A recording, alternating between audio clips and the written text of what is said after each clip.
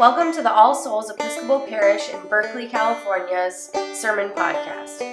Today is the second Sunday of Advent, and we hear from the Reverend Phil Brochard as he preaches on the lectionary, which is Matthew chapter 3, verses 1 through 12. As always, you can learn more about All Souls Parish or listen to more sermons on our homepage, allsoulsparish.org.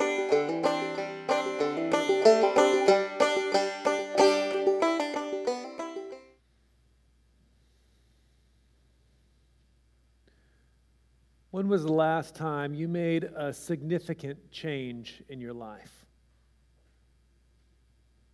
Not just a technical fix or a tightening of the screws, but an honest-to-goodness change. A change of your patterns, of your practices, a change of your heart, and a change of your mind. Do you remember that? Sometimes changes like this are when we stop something, like when we stop smoking, or we stop drinking, or we stop spending hours on social media. Other times, these kinds of changes involve starting something, like getting back into relationship with a long-lost loved one, or finding a new prayer practice, or starting a new diet.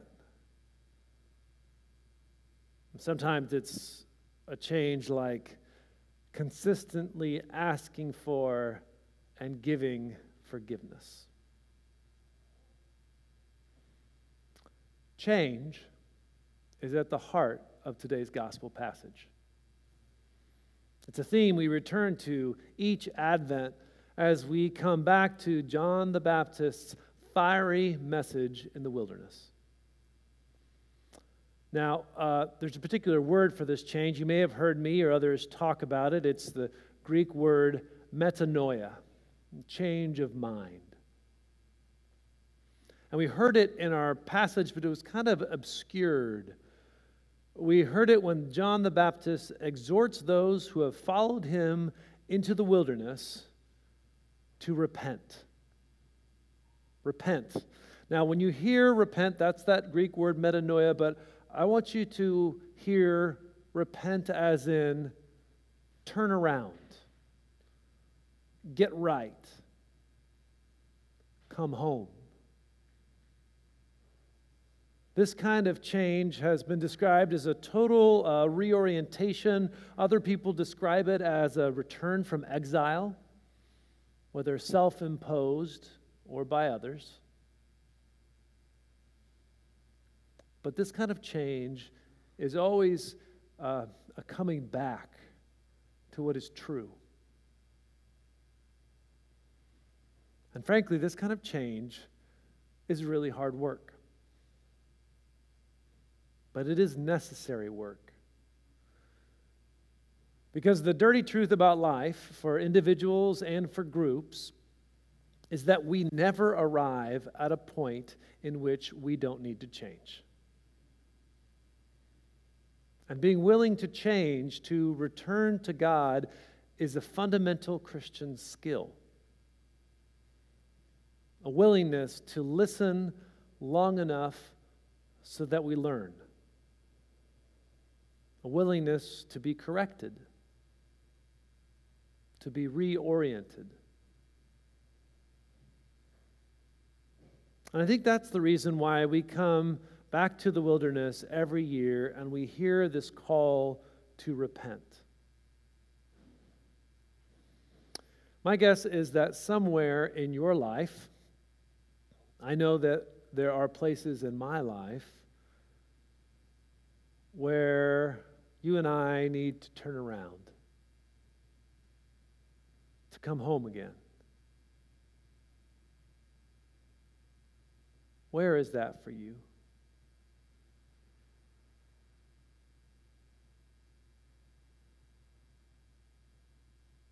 And if change is essential to the Christian life,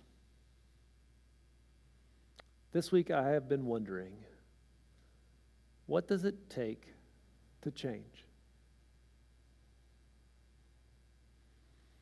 And I think the first ingredient in this kind of a change is one that we actually don't give a whole lot of attention to in our culture. And that is a dissatisfaction with how things are. In order to make a change of heart, we have to be so dissatisfied with the way things currently are that we are actually willing to try something new. It's this necessary but hidden force. And I think that's why John the Baptist is so strident, so direct, so intense. We've got this resisting force. It's the fear of the unknown. And part of what happens when we contemplate a change in our lives, if that change is going to happen, is that we have to get in touch with what is broken or out of alignment. And that means getting in touch with our sadness and our grief, maybe our despair, and even our anger. I think it's fair to say that John the Baptist is in touch with his anger. Because really, if we don't have to change, we won't. We actually have to feel in our bodies, viscerally, in our gut. We need to feel these feelings. Being dissatisfied. And I wonder if that's at the root, actually, of John's comment about the brood of vipers. When some of the religious authorities from Jerusalem finally make their way out into the wilderness, I think they're coming to check on this wild prophet. Their presence clearly strikes a nerve with John. And so he says, "Do not presume to say to yourselves, religious authorities, well, we have Abraham as our ancestor." As if they don't need to change. "Even now the axe is lying at the root of the trees. Every tree, therefore, that does not bear good fruit is cut down and thrown into the fire." And so I wonder if John is saying, don't come unless you're sufficiently dissatisfied. If we are that comfortable with the status quo, then we won't feel the kinds of feelings we need to feel in order to change. And that can be hard, but it's essential.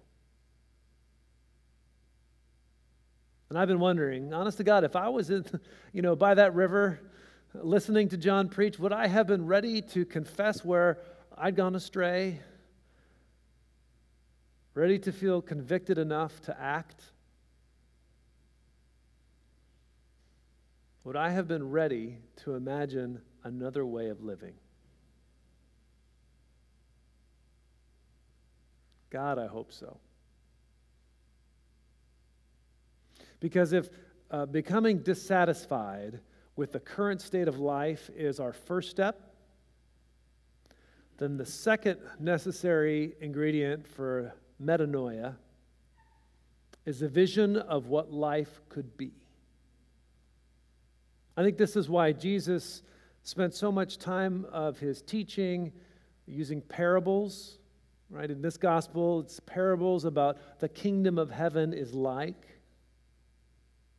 It's my sense that he was casting a vision for us, casting a vision of God's desire for the world. A vision that would catch people's imaginations enough so they would turn back and come to God again. There's a vision that we heard today that is enough for me. Every Advent, we return to the writings of the prophet Isaiah. And today, we heard a portion that we're actually focusing on this season in All Souls. In this vision, on the holy mountain, the wolf and the lamb lie together, the leopard and the baby goat. We hear this series of images where the predators and those that they kill in order to survive, that they are living together without bloodshed. And it's a vision. It's a vision for us that created about how we can be in the world. Now, I don't know how a lion exists on straw. I don't. But I do know that you and I exist in a time where there is a poverty of the imagination.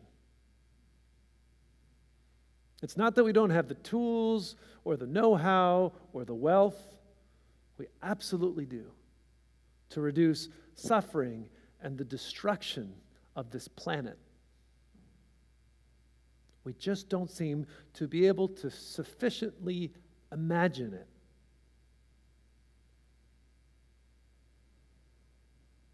Do you remember a time when you saw a vision of life in its fullest? When your imagination was kindled to a future that was so vivid, that was so possible, and was so different that you actually changed your behavior in that direction?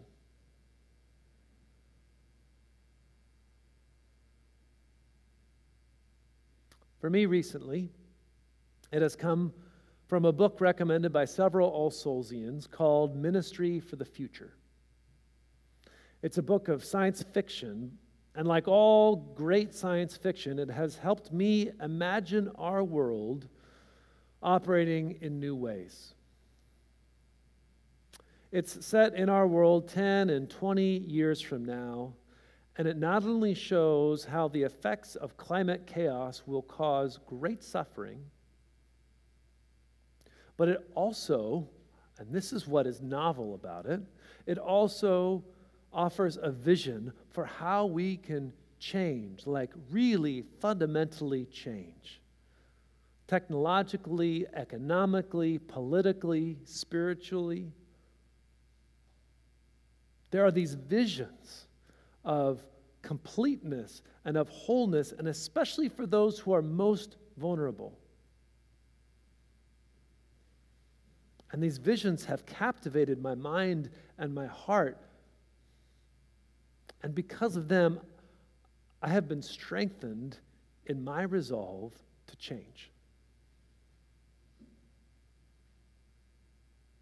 That's why this vision of what could be is so important.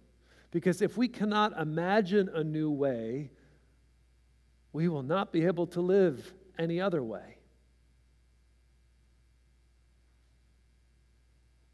And so I wonder, in what ways, large or small, has God set a vision before you?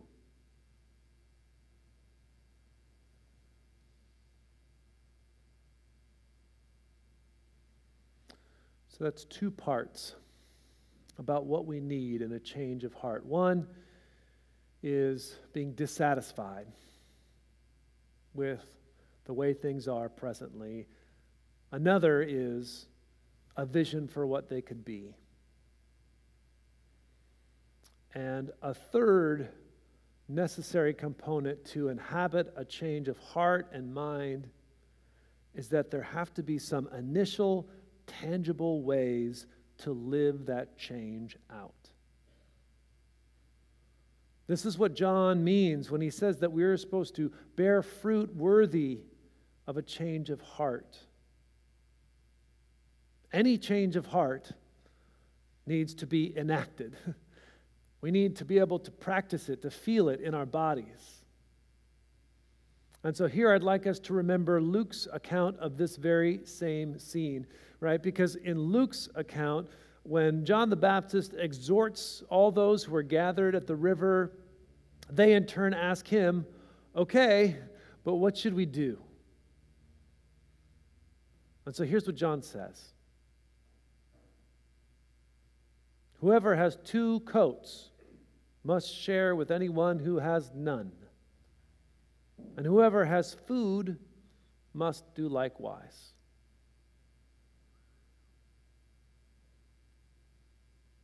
Without those first steps, the tangible ways that tie the vision to the earth, the pull of our current existence will be too strong. These tangible first steps actually happened in this place several years ago. He saw this vision from God to offer hospitality to asylum seekers in our former parish house before Jordan Court was built. And that would have remained simply a beautiful vision if it weren't for the work of many here who procured beds and furniture and toiletries and food and went before our leadership body and made contacts with organizations who worked with those coming out of detention. And because of those tangible first steps, we created a temporary home for those who were in need of a safe place in this country.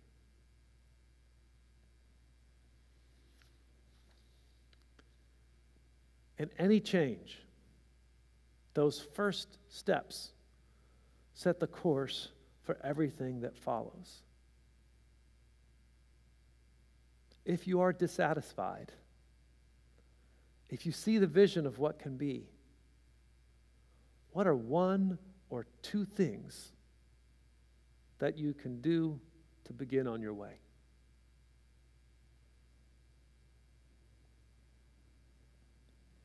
And finally, there is an essential truth about this scene of metanoia that's at the River Jordan that can be easily lost when we hear the fiery words of the Baptist.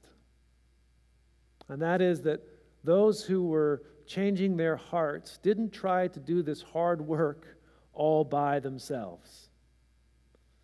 And yes, they each faced the ways that they had individually fallen short, and they each went into the River Jordan, turning their hearts to God again.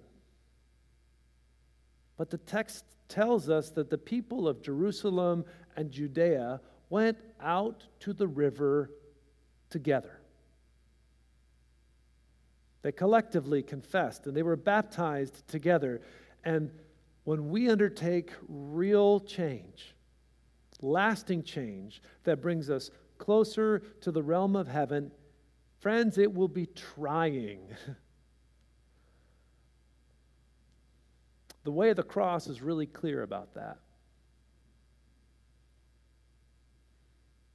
If we're going to engage in change that matters both for ourselves and with and for the people around us, we will experience resistance to this new day, this new way, both inside of ourselves and from others. But the kind of change that John proclaims, the kind of metanoia that Jesus leads us into, is best lived out with the love and the challenge and the support and the guidance of those who walk this way with us. And the changes of heart that the realm compels, no one can do it for you, but you don't have to do it alone.